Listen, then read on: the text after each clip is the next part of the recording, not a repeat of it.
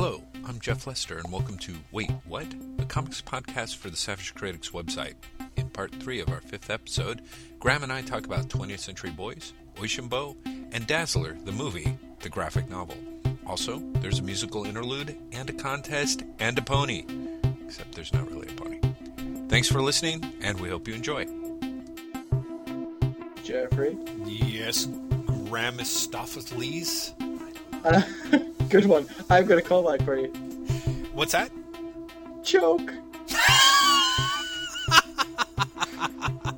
You didn't see that coming, did you? I didn't. You know, the worst part is there was the whole thing where I was talking earlier about the Oasis album, and I'm like, I'm not going to do the callback. But, you know, the fact that you did a callback literally after I called you back made it so enjoyably meta that I think you win.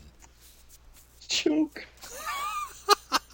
It still cracks me up. I still thought that was hilarious. I'd like to point out that between talking about the Oasis album and then the call after that, I desperately tried to find my copy of the album to read through the sleeve notes, but I couldn't. You couldn't find it, or you couldn't read through it? I couldn't find it. Oh, okay. I just loved the idea that you found it and then you opened it up and you went hysterically blind and literally could not read it. So. Oh, I swear to God, everyone listening to this, please go to your local record store and break the plastic seal that is holding the CD copies of Oasis' What's the Story, Morning Glory, sealed shut, and read the sleeve notes, because they are something special and beautiful as an individual as only Satan himself could have put on this planet. Oh my God! The terrible part is, of course, this. They'll take some creative editing that I actually will end up talking about this before they hear the part where we're talking about Oasis, unless we put that as a weird intermission. I don't know how this is going to work. Curse you, Graham. Could you have some great music talking about the intermission? Ba, ba, ba, ba, ba. Ice creams are available. Exactly. Let's go. Yeah. That's hilarious. Okay, so let me talk briefly about the stuff that I'm reading, although it will be super brief in part because I think we have to wrap this up or my wife will lose her mind. Actually, we'll both lose our minds. So let's see if we can wrap this up in half an hour. I'm reading 20th Century Boys, Volume 4 by Urasawa, Naoki Urasawa. I'm also reading his other book, Pluto, and they're both unbelievably enjoyable. 20th Century Boys, this volume, I got it last week, and I looked forward. I had it by my bedstand, and I just read, a section or two a night, and I loved it so much. It's kind of interesting, we were talking earlier about the whole, reading a PDF and trying to... just not having that feeling of kind of comfort with it, or for me, at this point, sitting down and reading manga, or however it's supposed to be pronounced, is really kind of my optimal comics experience, because I sit down. Well, it's almost optimal. The only thing that kills me is that there's these huge month-long waits where when you're reading, if you were reading the stuff originally as it was being serialized, you really only had to wait a week. And what's great is when it's all collected together, it has a velocity to it. So Volume 4 of 20th Century Boys was pretty, I just read right through it, even though I was trying to pace myself. And it kills me that I have to wait another month. And to the extent that by the time I'll jump back in on it, it's almost like watching a movie, 40 minutes of a movie, or better, it's like if you were watching an episode of Lost, a super long episode of Lost, but you could only watch one episode a month. It's kind of it's a little vexing that way. But Graham, I really think it's a monthly title. If that, honestly, I think both 20th Century Boys and Pluto, I think they might be published. The idea is that one's published one month and the other's published the other month. I think. See, I have literally just finished the first volume of Pluto and loved it. Oh, good! I'm so glad. I was going to say entirely because David Brothers. David Brothers more or less told me that I was a retard if I hadn't read it. So I was turning around and talking about how much I loved it. That had absolutely no sway, huh? No, it was mostly David Brothers insulting me. I think I've learned a valuable lesson here, Graham. I think it's important. Yeah, no, Pluto is amazing, isn't it? And I think honestly, you're a complete retard if you don't pick up 20th Century Boys because it's also brilliant. Um, there is a whole section in it that is in Volume 4 that is so brilliant. Are you familiar with the idea behind 20th Century Boys at all? I'm afraid you are going to have to explain it to me, even though I believe I'm vaguely familiar with it, but I'm not sure. It's kind of the way that it's shaping up now, and it probably becomes something different toward the end. But it's almost like a Japanese version of Stephen King's It, in that these grown-ups in Japan, it sort of jumps between their present day and their childhood experiences, because what's happening is a mysterious cult is taking over Japan, and it all of the tropes of the cult, everything, its banner, its slogans, all of these things were all things that were created by a bunch of kids growing up, in Japan in the 70s.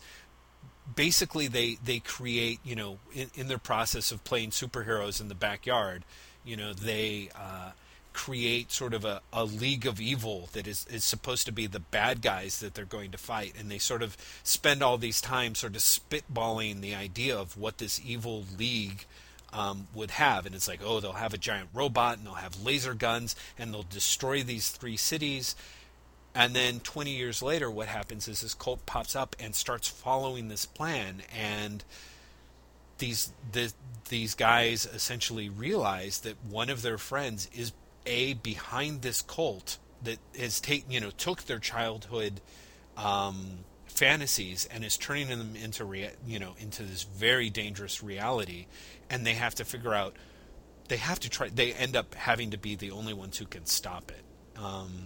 And so, like I said, it's kind of like it in that it jumps back and forth between the childhood and the present day, but there's so many awesome things about it. For one thing, Urasawa was an amazing cartoonist. So what's great is how he can draw the characters as a kid and then draw them as adults, and it's not the very simple, like, oh, okay, this one's got a big nose, that one's going to have a big nose.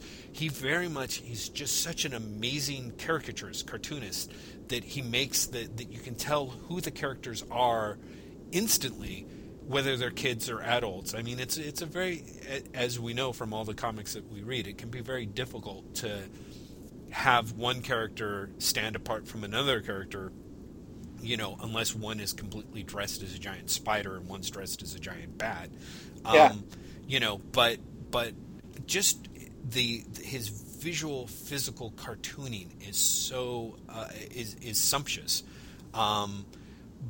But what's amazing is how funny the book is, and also how filled with sort of dread. I mean, his storytelling is just super top-notch. Can you hold on for a second? I'm sorry, there's something beeping at me, and I'm like, hold on. This is the part where I can say things that Jeff will discover while editing the podcast. Or we could just listen to Jeff. I see, now he's quiet. Ah, dear. What are you gonna do? This is what happens when you do a podcast, and for some reason, it's taken us almost 3 hours. Thank God for the power of editing. I can actually just cut all that out. Did you, say terrible things about me when I was gone? Damn it, you knew I was going to. I will leave you to discover what I was saying. Damn it. All right. Well, we'll see whether I leave it in or not. Damn it. Okay, so maybe I'll put in music or something. So 20th Century Boys is just... the storytelling is fantastic, and the characterization is solid. But what I find fascinating is, by this 4th volume, he's really all but tweaking the nose of his concept, because the characters, Japan has fallen under sway by this cult, and the few figures that are fighting the resistance, so to speak, it's just so absurd. One of the things that's really delightful is one of the plans for the evil cult is that they're going to have that it has to have a giant robot. Like it's a giant robot Or it that's has 50 to. meters high. Exactly. Because these are the kids who grew up watching, Ultraman and movies, Japanese movies. They're like, you've got to have a giant robot that can like destroy cities. And there's a wonderful chapter in Volume 4 where these cult members have basically kidnapped a robotics expert, and they're sort of forcing him to cooperate with them because they have his daughter. And so they're like, we would love to have a 50-meter high robot with arms and legs. And the scientist is like, that's the stupidest idea ever. And he goes on to talk about how, like, if you had a robot that had legs, like the person in the control pit, like the amount of yaw and pitch from the walking of the legs, like that person, like the inside of the council would just be covered in the person's vomit. And they're like, yes, okay, so does it require bigger legs? And he's like, no. Like, you need bulldozer, like caterpillar treads. And they're like, no. Then it's just like a tractor. We need giant legs. You've got to have giant legs. So there's something that's really delightful about it. It's such a clever deconstruction of the idea. At the same time, he still manages to make the idea of whatever resulting thing that they have built be very scary and terrifying. And so I think that it's it. Did you? Well, I mean, did David Brothers tell you that Pluto reminded him all? There's kind of a weird sort of deconstructionist vibe to it.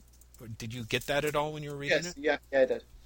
I'm fascinated by the extent to which Urasawa is able to continue to do that, both in Pluto and 20th Century Boys, without necessarily. He's able to sort of take the piss without actually somehow like robbing the story of all of its impact. And it's that's what I was going to say. He's able to do deconstruction without making fun of it, which I think is what a lot of what we've come to consider deconstruction is. Just like a well done parody. Exactly. Yeah, exactly. And I'm very impressed at his ability to somehow do that without descending into the realm of parody, where the work seems to still have emotional power on its own. So I'm glad that you're reading Pluto. You should definitely think about picking up 20th Century Boys as well. I think that you would also really enjoy it. I shall do. I'm sure it's in the Portland Public Library system, and that's how I'm reading everything these days. So, sure, I will. Absolutely. Fantastic. And then, I don't know. I felt like I should talk about Oishimbo, but I don't know how to pronounce it. I actually tried looking online before the podcast, so I don't really know if I'm pronouncing it correctly. It's also a book by Viz. It's by Tetsu Kariya, who's writing the story, and Akira Hanasaki, who's doing the art. It's kind of a cooking manga, I guess, but it's more about food and how to enjoy food and how to prepare food. Viz, it's been long running since, let's see what they say here, like something really absurd, like from 1983 to the present, or so there's. Holy crap, that's a long time. Yeah, so all Viz can really do is sort of do a sampler, since the stories are pretty episodic. It's a very simple conception for a story where there is these two food critics for a paper are trying to build the ultimate menu as a way to sort of increase sales for the newspaper. They're assembling a menu of the best foods in Japan. So it has them sort of going around having, quote unquote adventures by encountering new types of food.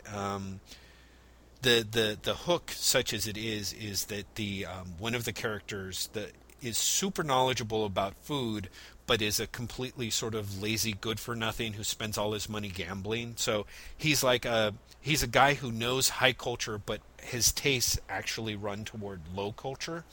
Mm-hmm. And he's always butting heads with his father, who's the guy who sort of tried to teach him all this stuff, who's considered the preeminent food critic in Japan. So most of the conflicts usually come between one of them says something about, fish, and the other one totally disagrees, and the next thing you know, they're having a big food, fish challenge where they're each preparing a different type of fish to impress these various experts. And there's all these, what I'm fascinated about is sort of thinly veiled Oedipal, well, it's not even veiled, the Oedipal conflict aside between the father and the son, who are always disagreeing constantly about what constitutes good or proper food of a particular type, whether it's eel or rice or sake, is apart from the occasional bits of drama of like so-and-so the cook has to,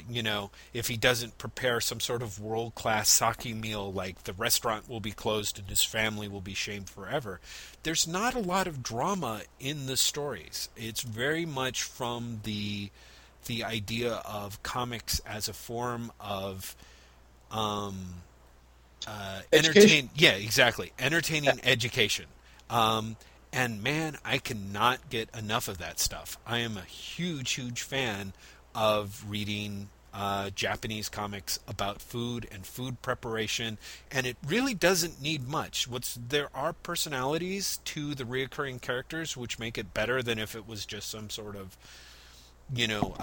one-shot story about, dudes trying to prepare salmon or something like that. So you've got continuing characters, but clearly it's been going on for so long. Like Viz is actually releasing the issues sort of coordinated by the type of food or the type of emphasis on the story, because they have if they want to do a volume about eel, they've got 20 years worth of stories, of which when eel comes up like once or twice every year, they can really assemble a top-notch collection.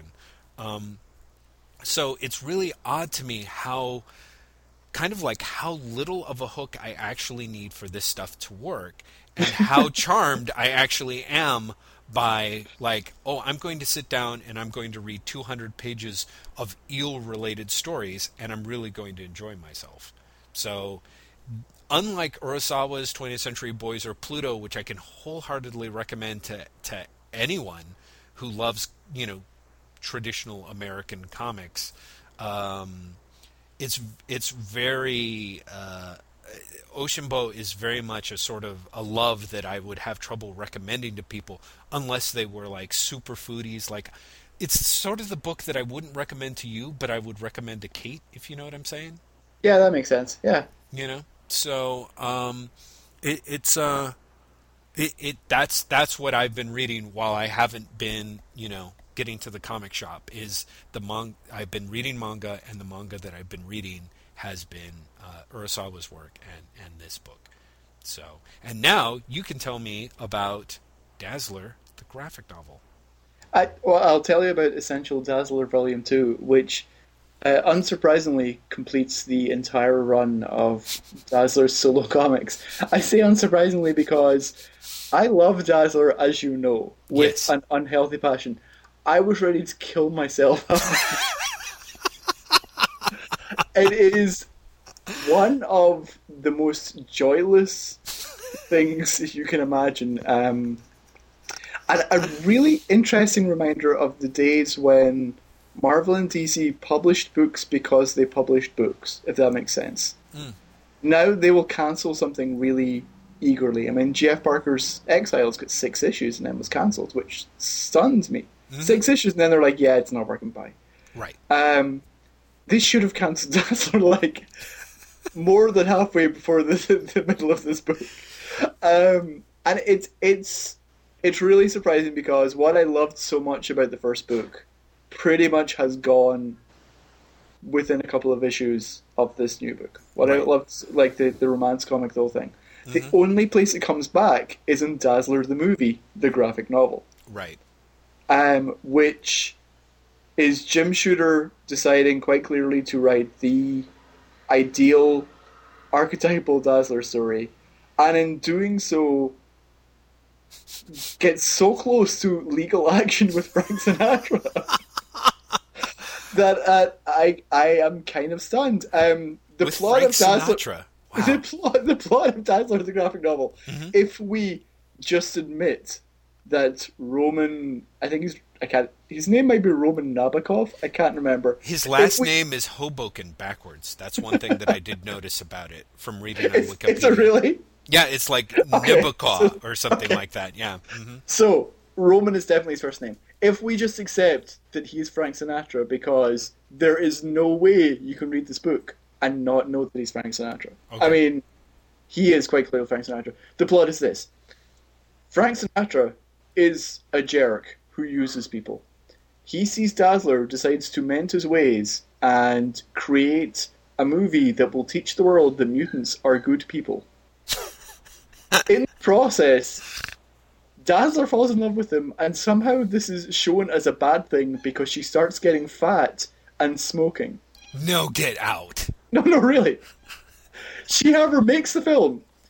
Then, the film is... I love you laughing already.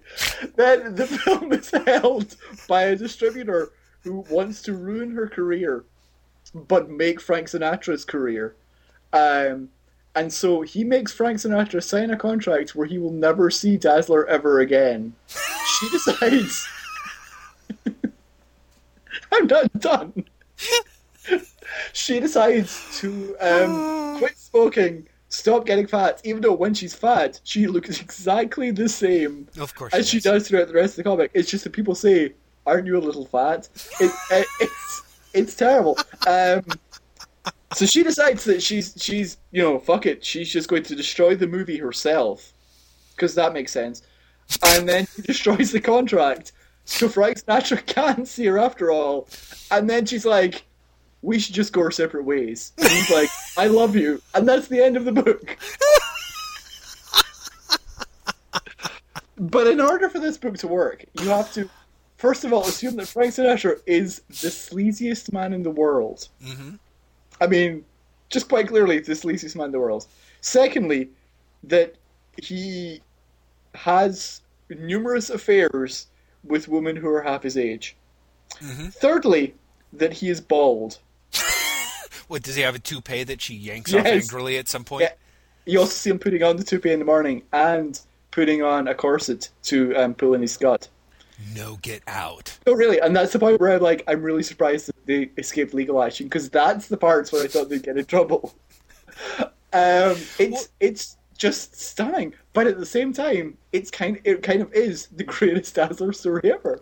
Well, okay, but you have to tell It is me... simultaneously the worst thing in the world and the greatest Dazzler story ever written. Okay, but Graham, just out of curiosity, why do you think this is Frank Sinatra? I mean, is it... It's Frank Sinatra, really. You can't read it, and it looks like Frank Sinatra. Okay, so it's drawn so that it looks like Frank Sinatra? Or is Yes, he like, has he starred in previous movies? Like Yeah, from... no, really. It's Frank Sinatra. There's no way to read it. They're doing everything short of just saying it's Frank Sinatra. I mean, is he starring in movies like From There to Forever? Or, I mean, like, why would you think it's him as opposed to like Dean Martin or Jerry Lewis or somebody? Because he's like the king, the main man. Oh, I see. He's like the biggest star in the history. And of the and they have a scene which is, and I can't even remember if it's in the Dazzler graphic novel or in his first appearance a couple of issues earlier in the Dazzler comic, because he appears earlier on. Oh my God, really? Yeah, and they have like a rat pack. Oh no. Oh my God, like, this was... What year was this that somebody thought the Rat Pack was still big? 84. No, it's like the former Rat Pack getting together for like a party to talk about how they've all fallen or something like that. Oh, they've all fallen, but Namor Naboko is still super big, huh? Oh no, he's on the skids as well. That's why he needs Dazzler's movie. Oh, I see. Oh. Also, the other part that's arguably legally actionable is he has no money and he's living entirely on credit and his good name. Okay. So this is kind of like A Star is Born being retold as a really bad graphic novel with Dazzler and Frank Sinatra. Yes. This does sound like the most amazing comic ever written. I really do. It simultaneously is the worst thing you'll ever read. Dazzler story that has ever been written, and somehow that doesn't even seem like a contradiction when you're reading it. You're like,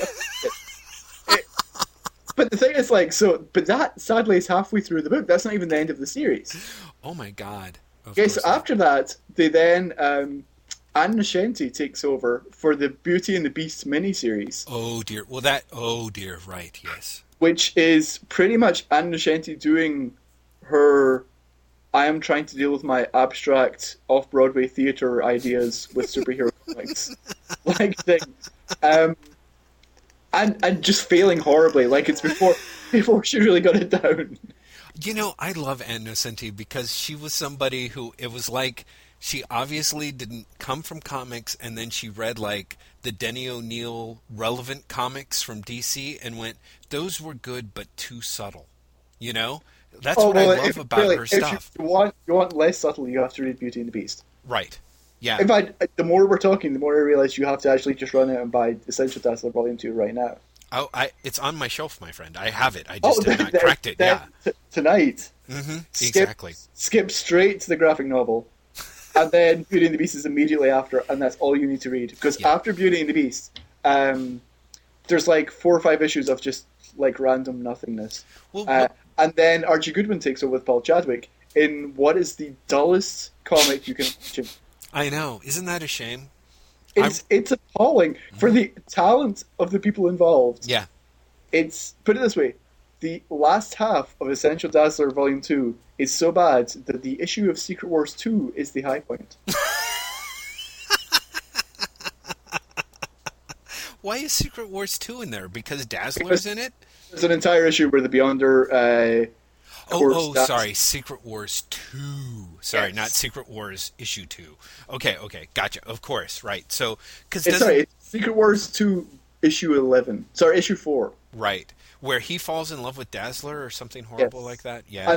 That leads like directly into the next issue of Dazzler, so they pretty much had to include it. Otherwise, you'd be like, "What the fuck is going on?" What is? Yeah, because it is. It's sort of like he's like in love with her, but of course has no understanding what it means, and it's that whole like I love you, therefore I must try and date rape you kind of thing, right? Oh no, it's the opposite. It's I love you, therefore I must fix the world. Oh, well, there you go. Shows you what my memory was.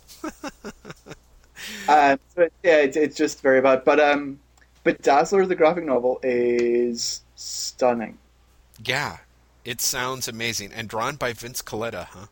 and Frank Springer. I want Right, to it's say. Frank Springer and like inked by Vince Colletta, probably. It's a beautiful thing. Yeah. I would say beautiful thing. I mean something you will want out of your house as soon as you've read it. I'm so tempted to actually buy the original graphic novel off eBay for like $4 and then send it to you because it sounds like you would really enjoy it even more in color. I probably would. I might have to burn it, however, so just for safety's sake. Otherwise, it might affect every other comic in my collection. That's great. It's like Dazzler, the movie, the graphic novel is like comic book chlamydia. Exactly. It just somehow manages to comic book goodies. comic book cooties. It's such a shame that we already had a name for our podcast. I just thought the same thing, which is terrible. We are coming up in half an hour again, and it is also 7:15 in Yes. the evening. I believe both of our wives may be wanting to kill us at this point. That is certainly true. Yes. So we may want to wind it up here. Yes. But this was great. I was going to say, Jeff, is there any recommendation that you think our listeners should be reading over the next couple of weeks before we do our next podcast? Gosh, well, see, that's the thing. I'm so behind. I, of course, I'm if you people are not reading 20th Century Boys, I think you would really enjoy it. I can't vouch for where it will go or how it ends up because there's still another like 12 to 18 volumes of the damn thing. But Holy crap. They know. don't mess around, do they? yeah, they really do not. But it is such an amazing read, and the storytelling on it is just absolutely fantastic. It is pure chewing satisfaction. And then hopefully by the next time we talk, I will have some other comics that I'll have read and caught up on, and will have finished my survey of comics available for the iPhone and can talk about that a little more. How about yourself, Graham? What would you recommend? I have a special recommendation, which is actually really a giveaway. Ooh. DC Comics, through their infinite wisdom, not only did not mail me an issue of Batman the Widening Gyre, they did manage to mail me 2 copies of the Neil Gaiman Whatever Happened to Cape Crusader hardcover. Wow. So if someone would like my spare copy of Batman Whatever Happened to the Cape Crusader, I feel you should leave your name in the comments, and I will then email it to you, and send you the... What? Don't you have to... I'm giving it away. Do you want a contest? No, yes, exactly. We've got to have a contest. Okay, come up with something good then. Okay, do I have to come up with it right now, this very second? Like, what should we do? Right now. Okay, well, let me think here. Let's think about the stuff that we talked about. I know. Let's have the person... Well, wait. I was going to say, let's have them come up with the silliest possible way to write the Spectre out of a upcoming crossover event. And then the winner, the person who comes up with the best, most bizarre way to write out the Spectre, gets the hardcover. See, it's your hardcover. You should think of the contest. No. I just feel that you should have a contest. No, I'm perfectly fine with that. However, I will make the one change that I'm about to make. Okay. Whoever wants this Batman Whatever Happened to the Cape Crusader hardcover by Neil Gaiman, I'd like to point out. And let's face it, it's possibly sold out already because it is by Neil Gaiman, everyone. That's right. Not only do you have to come up with the greatest way to write out the Spectre from any DC Comics crossover, just in case Jeff Johns runs out of ideas for himself, right. You also have to include Frank Sinatra in there. And any idea that includes Frank Sinatra seducing the Spectre so that he gets fat and starts smoking will really have a step up in my eyes. I was about to say, that's automatically disqualified. Like, you've already taken that idea. So someone has to come up with a story involving the Spectre and Frank Sinatra that doesn't rip off Dazzler, the movie, the graphic novel, but does maybe pay homage to it. Can I just say I love that it's actually called Dazzler, the movie, the graphic novel? Yeah. I realized when you said it again, like, how perfect it was and what a chump I was for not referring it to that way the entire time, because it really is much funnier when you say Dazzler, the movie, the graphic novel. Also, anyone who is in San Francisco and who regularly goes to Comics Experience in San Francisco should definitely pick up the newsletter that I believe is probably going to make an appearance this Wednesday, wherein I explain the true origins of Dazzler, the movie, the graphic novel, and add an extra colon with another 2 words on there. Is it Dazzler, the movie, the graphic novel, the video game? No, 2 words, Jeff. The video game is 3. Some people run video game together into 1 word. Do you want me to ruin it for you? No, I want to read it because I'm here in town. So, but you do have to tell them that that's not part of the contest, or is it? No, because then it would only go to people in San Francisco. Whoever... No, the one thing I will say, please, you've got to be in the US because I'm going to be paying for postage and I'm cheap. I think that's fair. So, actually, it's not. If you're outside the US, you can enter and then choose someone in the US for it to be sent to. Oh, there we go. Yeah, exactly. So if you've got a winner in the States... Your prize will be recognition and the kindness of your heart. Which, for what it's worth, you will probably enjoy more than Whatever Happened to the Cape Crusader by Neil Gaiman, as I recall. So, see, I wasn't going to talk smack about it because we're giving it away, but that's fine. Okay, I've got to go, but this was great. I will definitely make sure that I sort of also type up those contest entry rules. The ones that we just made up? Okay. Exactly. Well, try and come up with something great for that. Yeah, that sounds fantastic. And Net's podcast recording session, I think we should try and bring a third in. Yes. We should try and work out if we can do 3-way calls and then try and bring in a third. Okay, well, I will research that very sexy sounding podcast, and I'll get back to you on that. Awesome, sir. Have a good evening. Thank you. You too, sir. Thank you for making time. This was fantastic. Say hi to your lovely wife. I will, and you to yours. And we'll probably talk in another couple of weeks. Absolutely. Goodbye, listeners. Goodbye, Jeffrey. Goodbye, Graham. See ya. Bye.